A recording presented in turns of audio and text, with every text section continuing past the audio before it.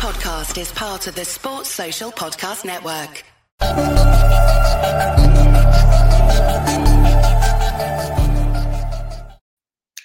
Hello, everybody. Welcome to the LFC Day Trippers. It's Today at the World Cup. I'm your host, Matt, and joining me tonight is Chris. Chris, long day of podcasting for you today. I feel like I've not been on for an hour. Getting to be pretty old hat at this stuff. I know. It was that much fun. I thought I'd come back and do some more. But I'll let you do the hosting duty so I can just sit back and relax and wind the chat up. Well, I thought the show was called Today at the World Cup with a question mark because I don't get to see a lot of it because I have to work during the day. So, but thankfully today was a good day to miss the middle two games because a couple of 0-0 draws in there. But I mean, literally one thing happened in the two games combined. I saw bits of them. The two bookends were the best parts of the day today. The middle two were a bit. Yeah, well, I couldn't get myself to get up at 5 a.m. for what seemed like it was going to be a procession of Argentina against Saudi Arabia. You know, everybody's kind of chosen whipping boys for the tournament. But I was up for the second half, and by the time I got the TV turned on, all of a sudden it was 2-1. And I mean, I saw what a result. Yeah, I saw half the first half. So I saw a replay of the penalty, which will come to Roy Keane and Francis having a Barney over it, which was fabulous to watch. I think they had 3 or 4 goals disallowed for offsides, and most of them looked offside. I think a few in the chat saying one of them might have been dubiously disallowed, but he was kind of going like, it felt like one of those games you're going, look, Argentina 1-0 up, they're playing okay, they'll pick them off and it'll probably finish like 2-3-0, nothing to worry about. And to be fair to him, when they made it 1-1, you were like, you felt the mood change of this feels like game on. And I'll be honest, Tottenham's defender Romero, he's just not tight to him. I don't know if that's because he's not fit. I don't think he's fit, and it showed because that turn and he was done. Nice finish, but it was a very. I think Suna scored right. Very un-Argentinian.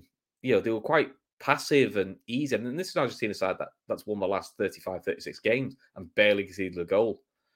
But I must admit, though, the winner, it's an absolute joy of a goal. I mean, you know, forget it's a brilliant finish. You know, Martinez got no chance, no keeper saving that. So what the goal to put them in front was great. My only worry when I saw it was thinking, feels like you've scored that too early.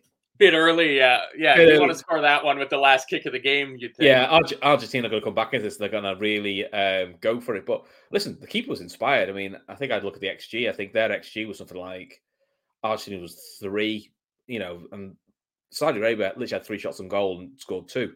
The scariest moment of the whole game was the Saudi Arabia comes out for a cross, punches it, and he knees his mate in the face, like, and he's down for ages. That was brutal.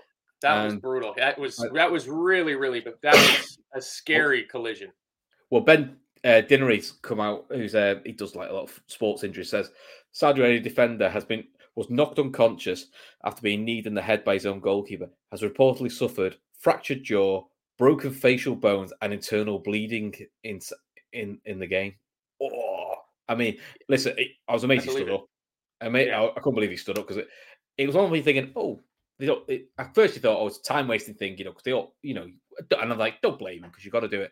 As soon as you saw the first replay, you're like, and they kept showing it. Like, don't keep showing it. Yeah. Just sort of because it was as soon as it connects with him, the poor lad's out, and it was a really horrible. Like, I think that probably killed Argentina's momentum as well. Listen, they weren't playing for that, but they just never really looked like proper carving them open. I didn't think there was some good saves of the keeper. There were saves I was expecting him to make though. Well, the keeper made a great save off Messi about 90 seconds in, where the ball breaks to Messi, about 12 yards out, and the keeper does a great job of getting low down with his right hand and keeping the ball out. I watched that replay. I don't know how that wasn't a penalty on Maguire. I mean, that's just a proper rugby tackle. That's what I mean. I think this is so. Roy Keane and Greg Smith got into a big barney. Roy Keane said it's never the Argentina player is never a pen in a million years. It's ridiculous. And he makes the right point, which is the new directive is if you're holding a player and not looking at the ball, you're actually looking at the player. The old Italian way of defending, which they became famous for, is we have to give a penalty. So by the way that the interpreter, that's right. The frustration is we've seen the same thing happen in another game and they haven't done it. But they'll say it's soft and they'll say, look, this is not great. We're going to give away loads of penalties. But you know what? Defenders get wiser. Once you know a referee's wise to doing it, you just find a new way of doing it. Either defend properly, or if you're going to hold him, make it look like you're looking at the ball, even though you've got your eye on him, and then they can't do anything then. So it's a rule that would have done Martin Skirtle in for about 15 or 20 penalties a game, if it was actually properly enforced 15 years ago. Yeah. but it's like anything. It's one of those things, you'll get 3 or 4 penalties for it, and a defender's, like any sport, will adapt to find a different way of stopping you. That's what you have to do. It's like anything. So I was like, look, you do wonder if it was the other way around, if that was an Argentinian player doing that to a Saudi player, would he have got it?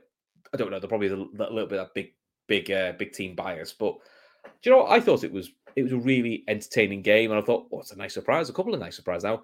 I would say that's the biggest surprise win since probably Argentina lost to Cameroon in 1990. I mean, in fairness, Argentina went to the final that year, despite losing to Cameroon. But I would say that's probably one of the big ones, especially when Argentina are in great form. It's not like they've been like shaky and, I'm not really sure what Argentina are going to do. They're one of the favourites to win this. So it's a big win. The good thing is it makes the rest of the group really exciting next. Then you're now going, Argentina are lucky that Denmark and Tunisia drew, but now Argentina and Denmark, now it's kind of like winner stays in, which is really exciting. Yeah. Which is going to make it makes that group exciting because we all thought, foregone conclusion, Argentina win 3-4-0, game's over, we'll go on to the next bit. So I quite like the fact that you get some of these upsets because then at least you're going, well, this now makes the middle game really intriguing. Yeah, and hopefully eliminates that issue you have where you get to that third group game and you get one team that's willing to just settle for the draw, and you end up with what was that, Spain 82, where the teams just pass the ball around. And yeah, I think that wasn't that one where there was also one where this is why the final games always played at the same time as well, because there was another game where literally two sides they knew the results of the previous game, and they just didn't leave the half. And went, sat in the center circle and played poker for 90 minutes, just about. But I gotta say, I was impressed with Saudi Arabia's defending. Not knowing anything about the Saudi Arabia national team, you just kind of expected them to play Deitch ball, to put 2 banks of 5 or 6 and 4 behind the ball and to sit back and just try to, not leave any shooting lanes open, not leave anything. But they were quick in the tackle. Like, they really seemed to have a game plan. It's Mexico and Poland in their group. I got the 2 groups mixed up. It's the 0-0s. We'll get to those in due time. Somebody earlier mentioned that, they played a really good high line, and the whole game, they weren't just sitting back on their heels. And I think that's what ended up saving them and keeping them with the 3 points in the group, was that they weren't just passive and sitting back in the box and just letting Argentina come again and again and again. The number of passes that they cut out, that was the pass before the ball got into the box, where they were just snapping into it.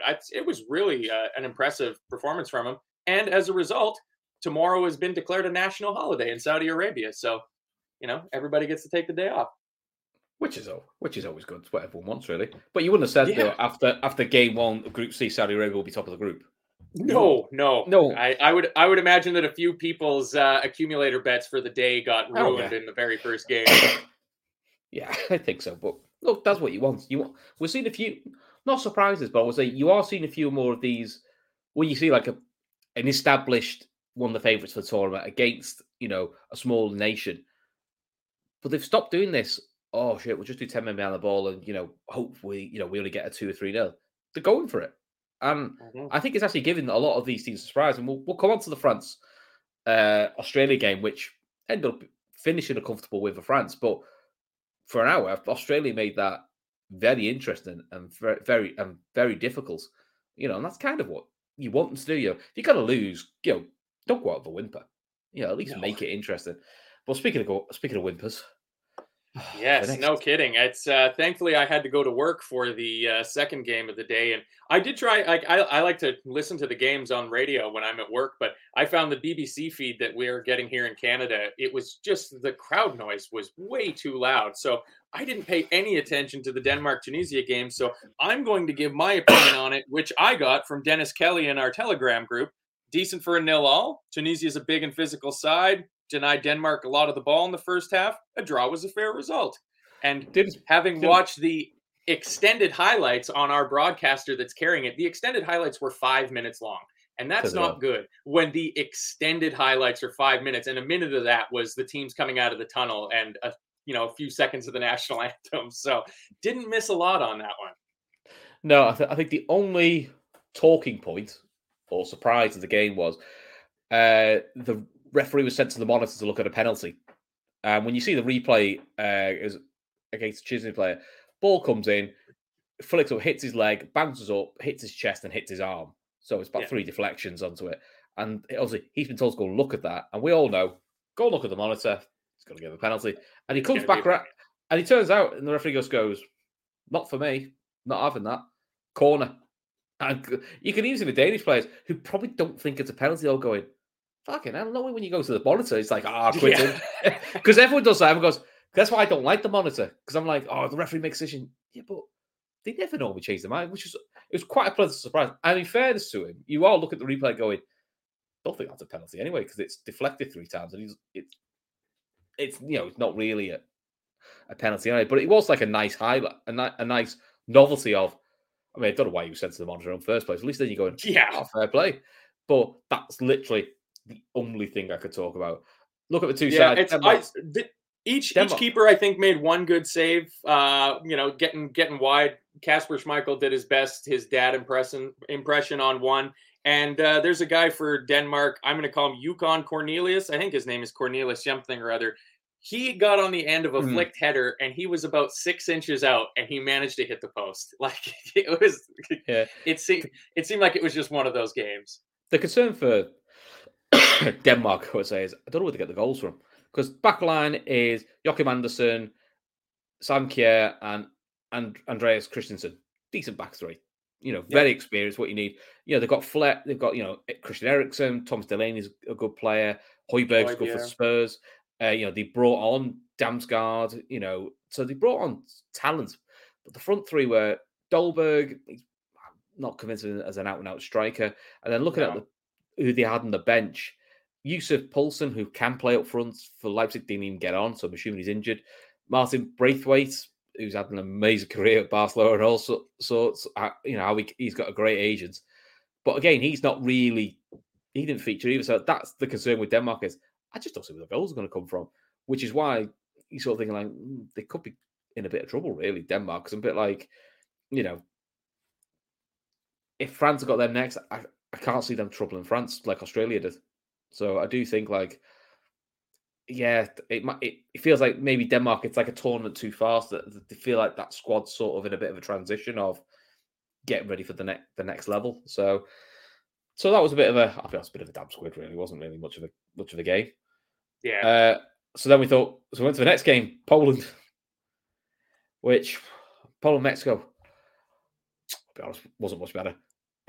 No. Mexico, normally on these sides, and most World Cups I see, they always everyone's underdog, dark horse for the World Cup. They look really good in the group stage, and they get knocked out in the last 16. It's kind of like rinse and repeat. They're like the old Arsenal of international football. But the big thing was Lewandowski missing a pen. To be fair, I thought it was not a bad penalty. I thought it was a decent save by the keeper, but it's one of those ones. I'll put my house on it. Lewandowski penalty, 1-0 Poland, dead easy. And you're just like, Kev saying Mexico better than I thought, but Poland were poor.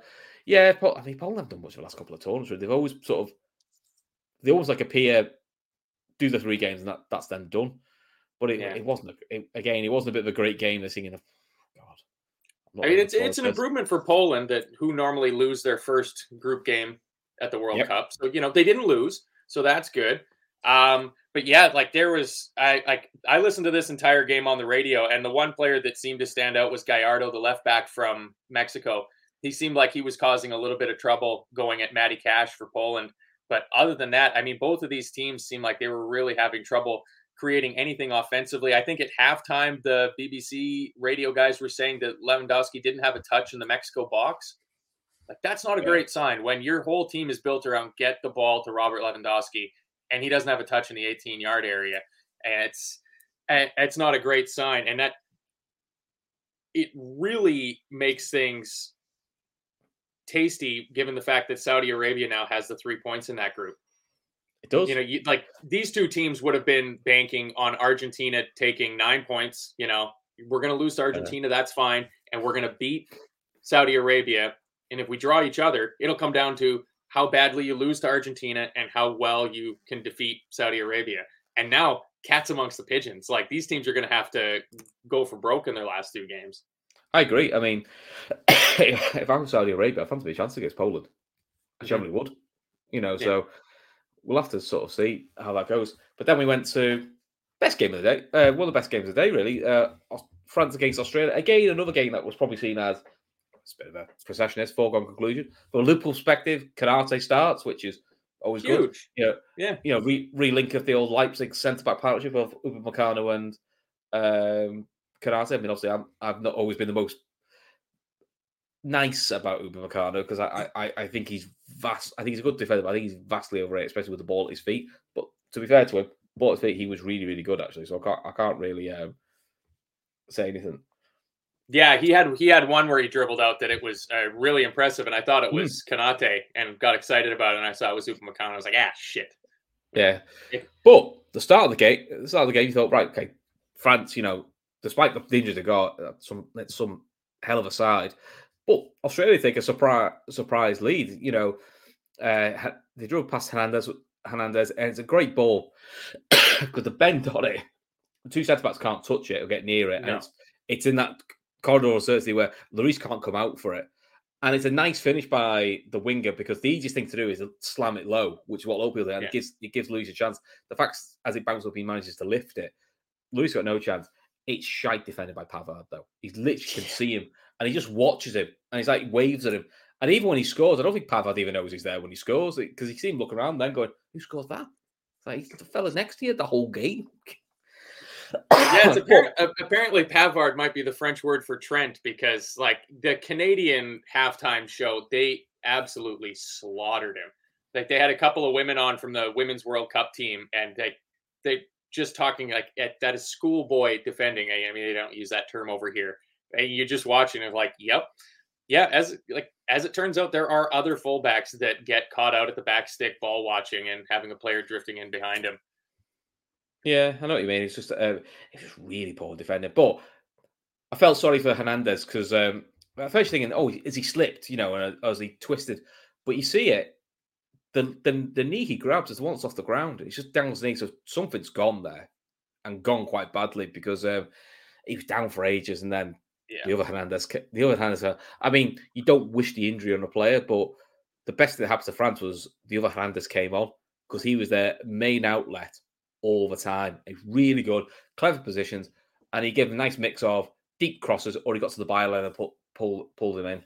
So, I thought, that inadvertently became the great thing. And then our friend, Mr. Kev, said this Rabiot shite.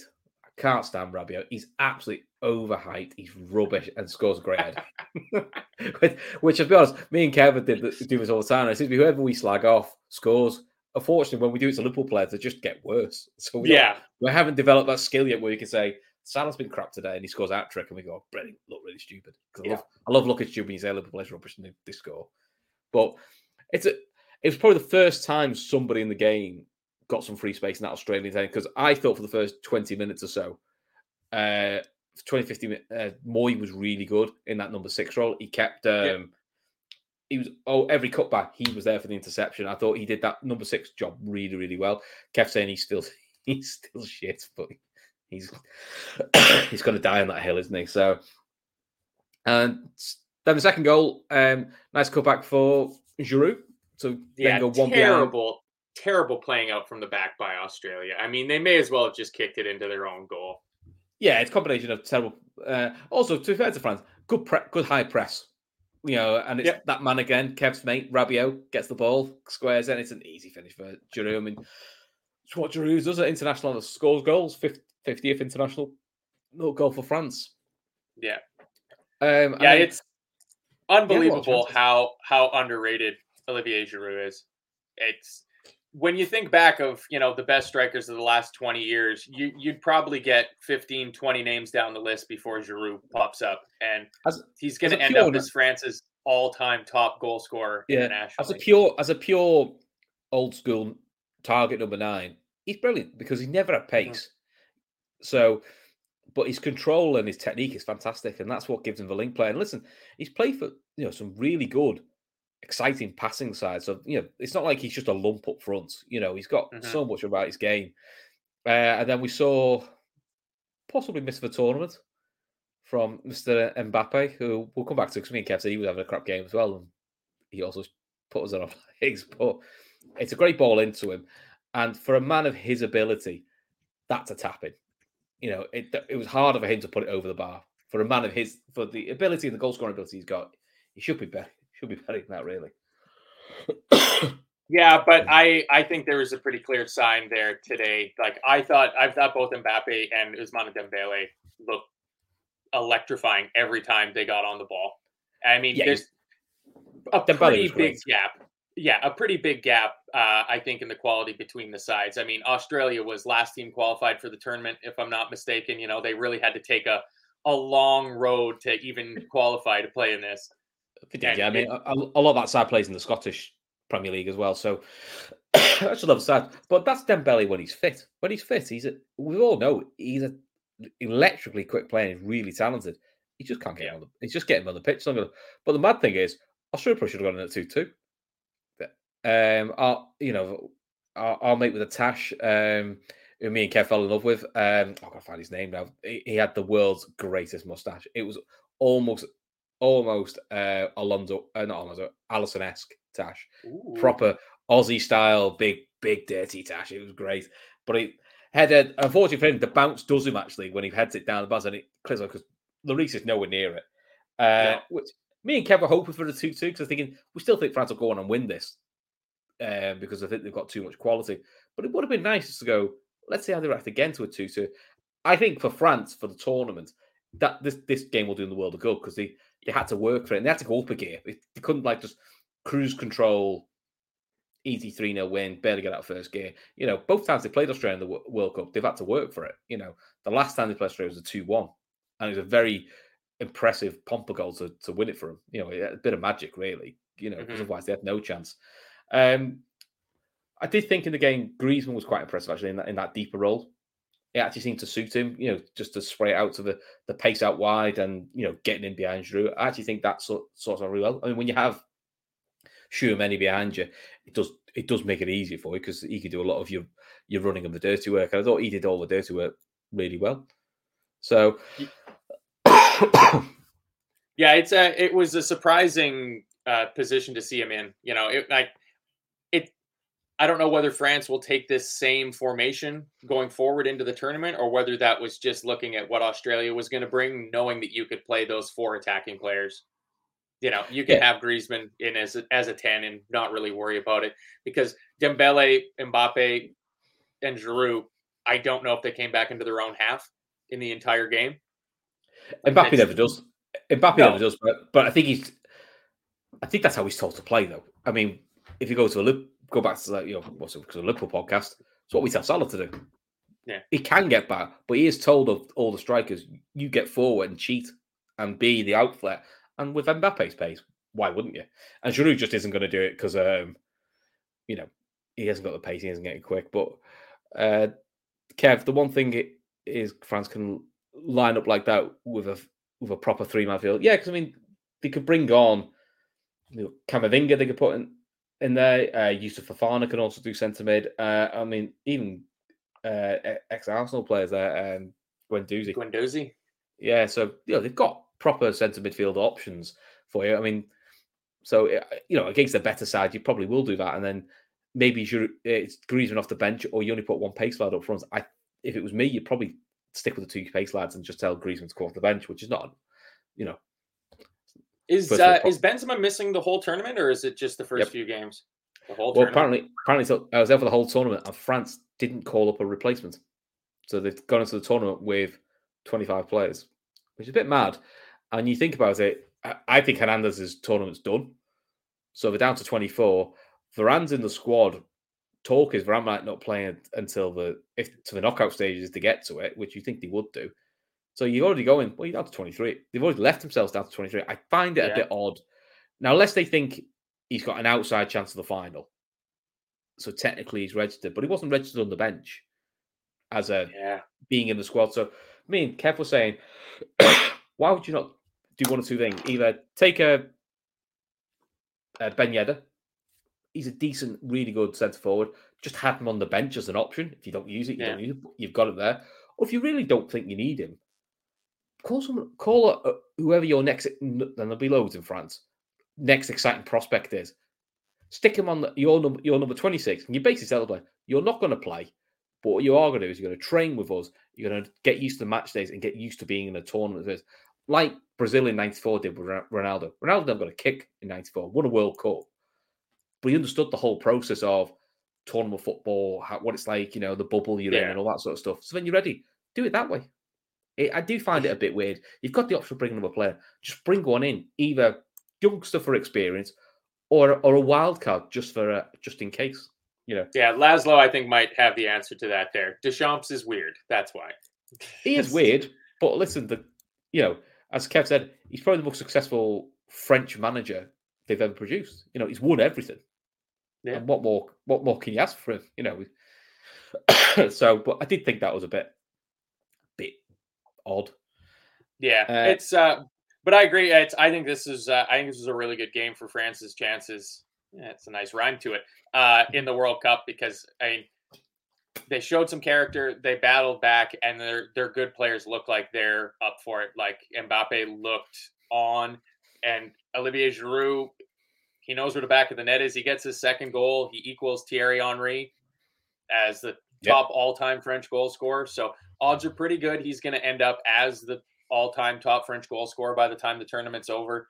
Hugo Lloris, I don't think he's great, but he's a solid keeper. I mean, he's won a World Cup, so he knows what he's doing. And if France get through... Bernard Diamé won a World Cup. Doesn't make him a great player. No. I think he's a good keeper. He's a top six goalkeeper in terms of the Premier League, but I think he has too many ricks in him personally.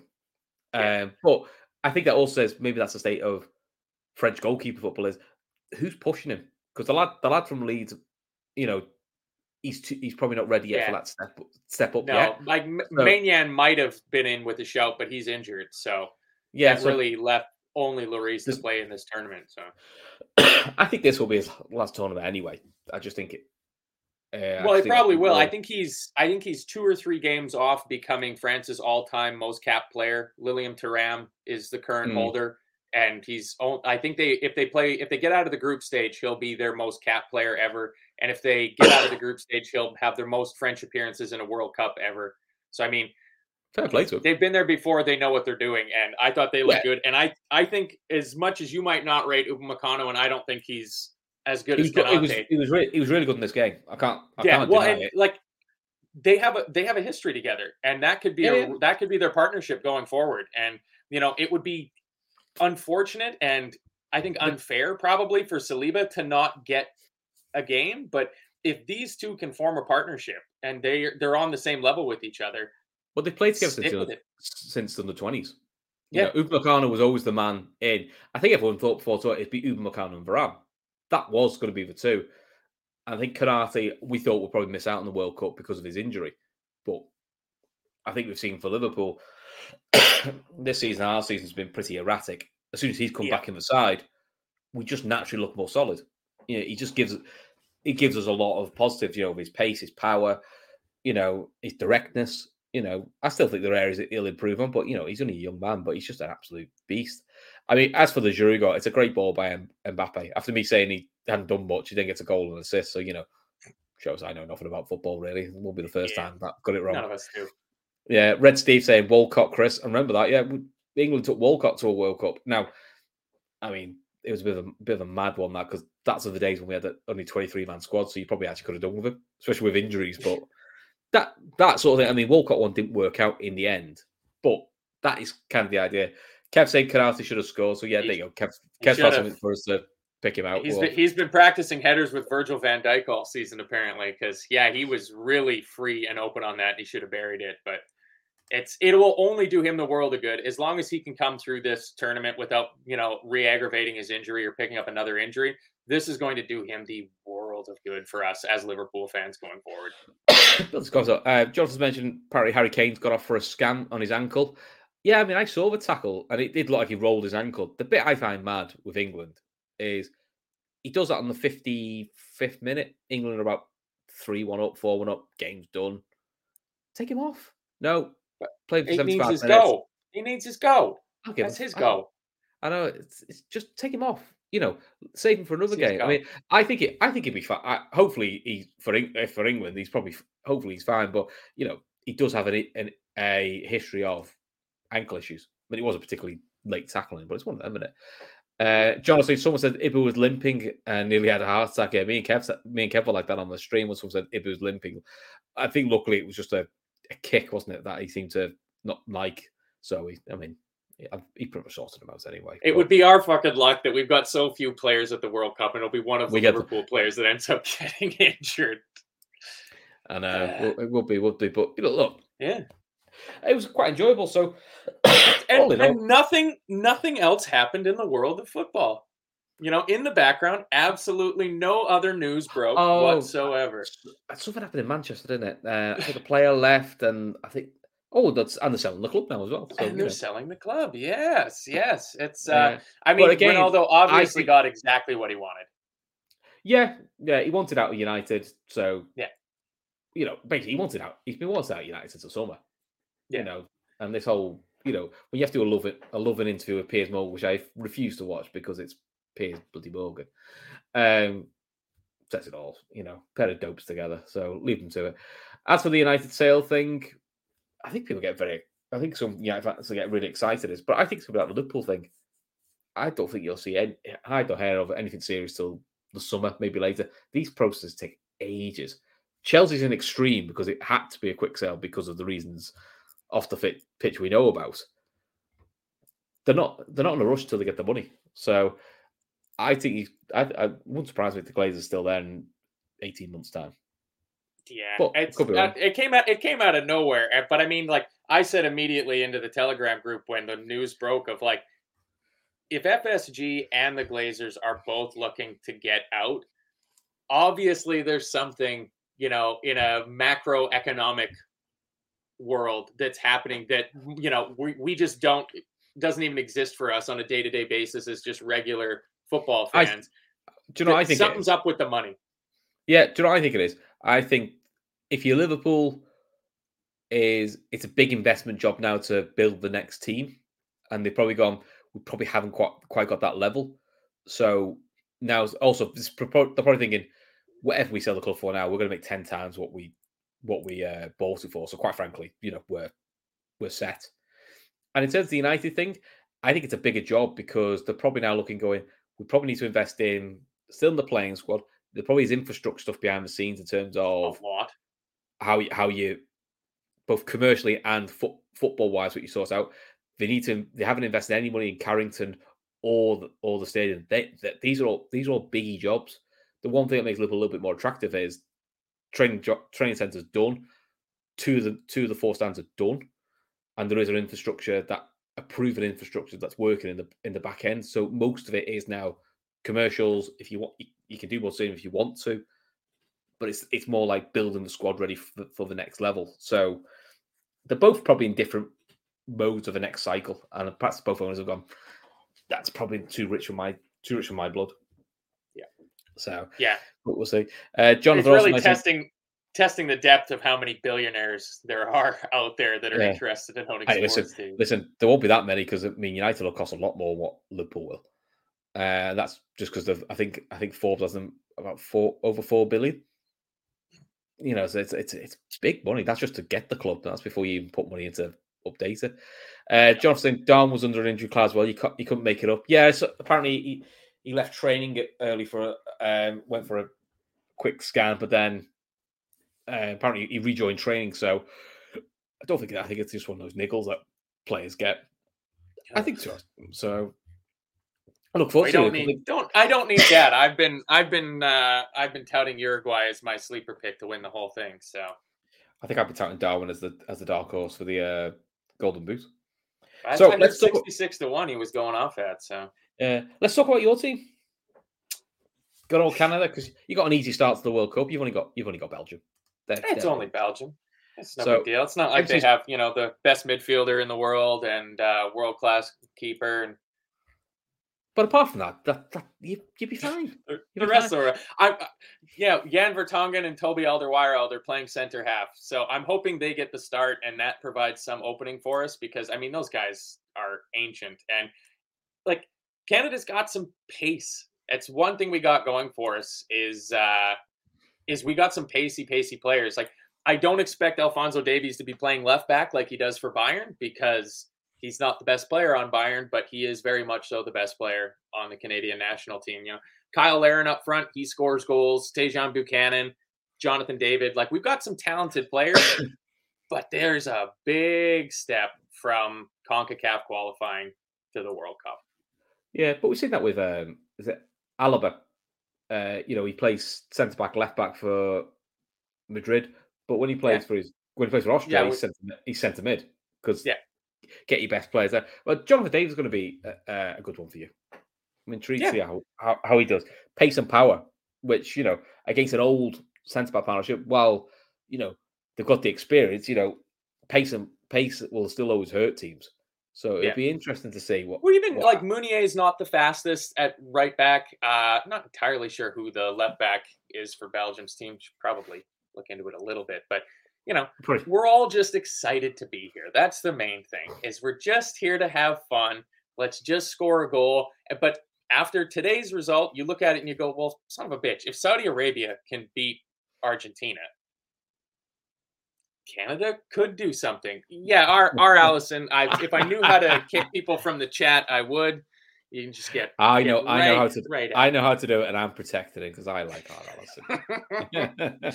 He says Belgium a lot more defensive, I think now though as well. So that'll be an interesting one because it's a bit different for them. Bonker saying, is Jeremy Doku playing? We were linked to him last year. It's a very good question. Correct. I'm not sure who's going to get in. Like Carrasco is the left back. He went to China at one point, didn't he? I remember when he came back. I think is he at Atleti now? I will Google Belgium's World Cup. He was there. But okay. So if you're looking at the back line of Yannick Carrasco, Alderweireld, Jan Vertonghen, and Thomas Meunier, there's not a lot of pace there. So, but you got it. But when you think they've got the likes of Kevin, you got the likes of Kevin De Bruyne playing centre mid, you got to get the ball off them first. Yeah. We do have to get. That's going to be the tough part. But hopefully the Canadian coaching team were doing a little bit of homework and watched, our game against Manchester City. Watched who beat them just before the Egypt season. No, who beat City in the Premier League the last weekend? Oh, Brentford. You just especially how we played against them, of just deny space and the ball to De Bruyne. If you got to leave somebody else a little bit more free, that's fine. Just don't let him do what he's going to do, and you've got a half decent chance of getting something out of the game. Just let Bonkers know, Jeremy Doku is in the squad. I'm just having a look at who else. Trossard's made it from Brighton as well. Lukaku's in the squad. There. Yeah, I think Lukaku's in the squad, but I don't think he's going to play because I think he came with an injury. Who else is there? Batshuayi is still kicking around. Oh, wow. Then midfield-wise, they've got KDB, Onana from Everton, who's had a good season for them. Tielemans, Axel Witsel, Torgan Hazard. So Castagna from Leicester and Meunier. Oh, there's your left back. Yeah, and Meunier from Dortmund as well, who could also play fullback as well. So yeah. So it's a few options there. So will be interesting. And obviously, big size on the bench as well. Mr. Mignolet, who's I thought you were talking about Aiden Hazard. Big size, big size, big wages. So I don't think he was great in the build-up to the World Cup either. So Are you looking forward to it? Are you genuinely looking forward to it? Or are you just like, oh Christ? No, I am. I am looking forward to it. I mean, this is something that might not happen again in my lifetime because we're not a football playing nation. But I really do have big hopes that there's, they always talk about legacy from the tournaments and, from this tournament and then going into co-hosting the next one that, hopefully in 20 years, we can at least be a serious contender for winning the Gold Cup, and stop losing to Panama and Costa Rica and stuff like that, because we shouldn't. We're a good sporting nation. We produce good athletes. We should be able to put out a decent footballing side. So hopefully that's what I'm looking for. It's kept us that you host next time, so technically, you will be qualified for the next World Cup anyway. Exactly. So that's back to back, and it's done wonders for your women's team because the women's Canadian team is really good. Yeah, we're fantastic. I mean, we're up there, with the top 5-10 teams in the world. Winning Olympic gold medals, and it's fantastic, and it's extremely exciting, and it creates a lot more passion around it, and it's starting to help kill off that old-fashioned Canadian mentality of soccer. Who likes soccer? It's 0-0, and everybody just dives, and it's the most boring sport in the entire world. It can be, but it can also be the most exciting thing. It is, but that's why we love it. Yeah. I mean, I can't remember what tournament it was that I think it was the Olympics that they played against the US, and it was just it was some of the most exciting football you could ever watch. And I can't imagine the impact that had on young girls, that are sitting there watching these Canadian women going and, winning major tournaments. It's a great thing for the country, and you need it because the cost of playing hockey is ridiculous. So we need more kids playing footy. And I've got a Canadian lady at Upper Wound. I know she's currently recovering from neck surgery, but she's really good. I think she was on the cusp of getting into the Canadian squad as well, which is really unfortunate when she got that injury. So, look, that's the legacy you hope for, isn't that? In, like you said, 10, 20 years' time, it is, you're not seeing just the odd player like Davison Bayern or, Junior Hoylett. Yeah, you're not seeing the odd one. It becomes more of a thing now. You just have, a lot of Canadians playing in Europe, which is what America's doing now. Most of the American squad now play in Europe and playing, and they don't just play playing for lower leagues. They play for very good sides in Europe. That's kind of just a progression. But these things just take time. We'd be a generation, to put it in a rough term, behind the Americans in terms of the national men's team. Our women have caught up, and we're kind of neck and neck with them, which is impressive because the amount of money in the collegiate system that comes out of the United States, their ability to produce, women footballers is almost unequaled in the entire world. So we need to catch up with our men's team, and hopefully. But hey, if Saudi Arabia can beat Argentina, we can beat Belgium. So let's keep positive. Jonathan, population of Canada, I think, is about 38 million. So. So you should have had a few decent footballs at 38 million, you would think. Well, you'd think so, but the football playing season is about 6 months long. So, you've always got an excuse, haven't you? Yeah. I mean, look at how good our hockey team is. I don't know. They're good. Our hockey team. In other women's news, I did hear they interrupted during one of the games I was listening to that Beth Mead did her knee today. So she's done her ACL. I was watching. I saw the highlights of the United game. It's quite innocuous, pushing her as well. So it's one of those ones where she got a bit of a nudge, but you can see when someone lands and the way they land, you're sort of going, that doesn't look. We've all seen enough. No one's a doctor, but we've all seen enough football when you know a way a player lands, you go, that just feels like that's a bad one. And you're all going, hopefully it's not the big one. And unfortunately it is. And it is. It's actually more, sadly, it's a more common injury in women's football than it is in men's football. I think there are reasons behind it, but horrible. So she's now in pretty much a race for the World Cup now next year. So fingers crossed, because she's a very, very good player. I mean, she was top goal scorer at the Euros.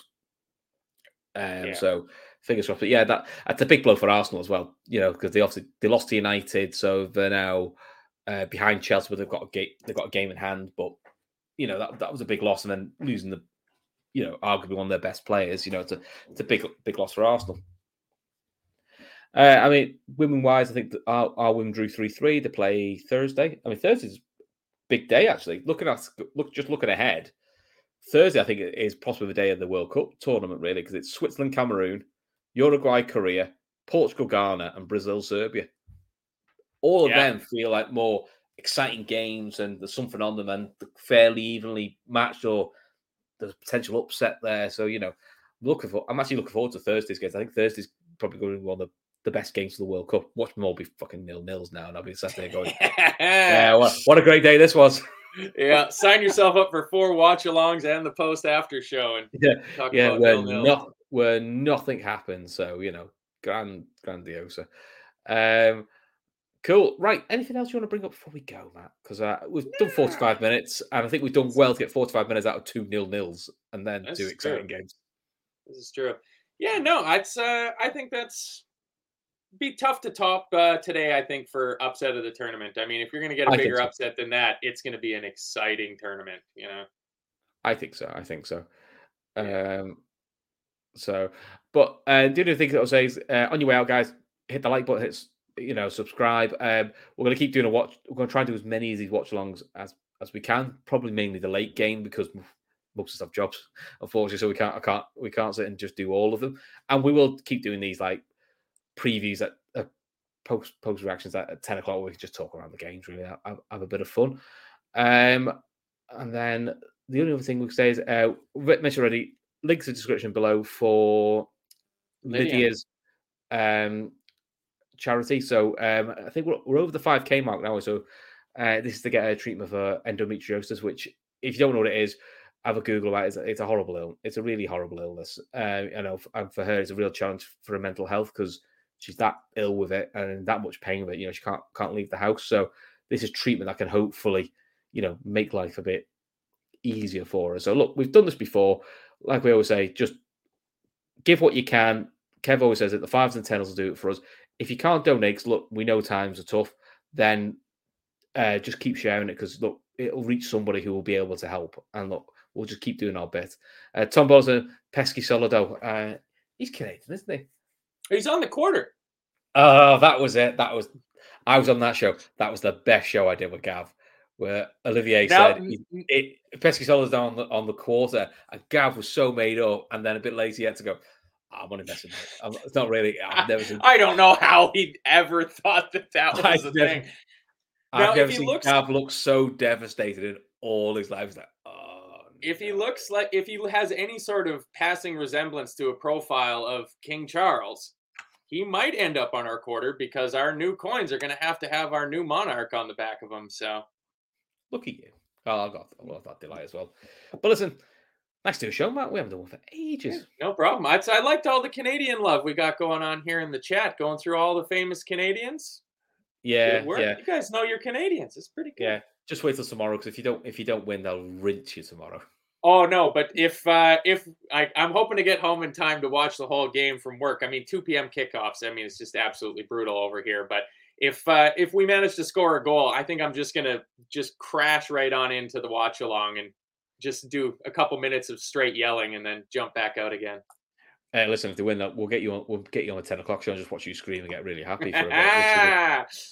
Never hear the end of it. Cool. Right, mate. I'll let you send us home. All right. Well, thanks everybody for joining us. That was today at the World Cup. #OneLove. I think that's what you're supposed to do. I'm not entirely sure. I'm not down with the kids, mate. Don't be asking me. Yeah, I don't know. It's too old for that sort of stuff. See you guys around. Enjoy the World Cup. See you tomorrow. Oh, wrong button. Oh, that all went gray and black. My bad. We'll try again. That was smooth as anything, that. Yeah, no.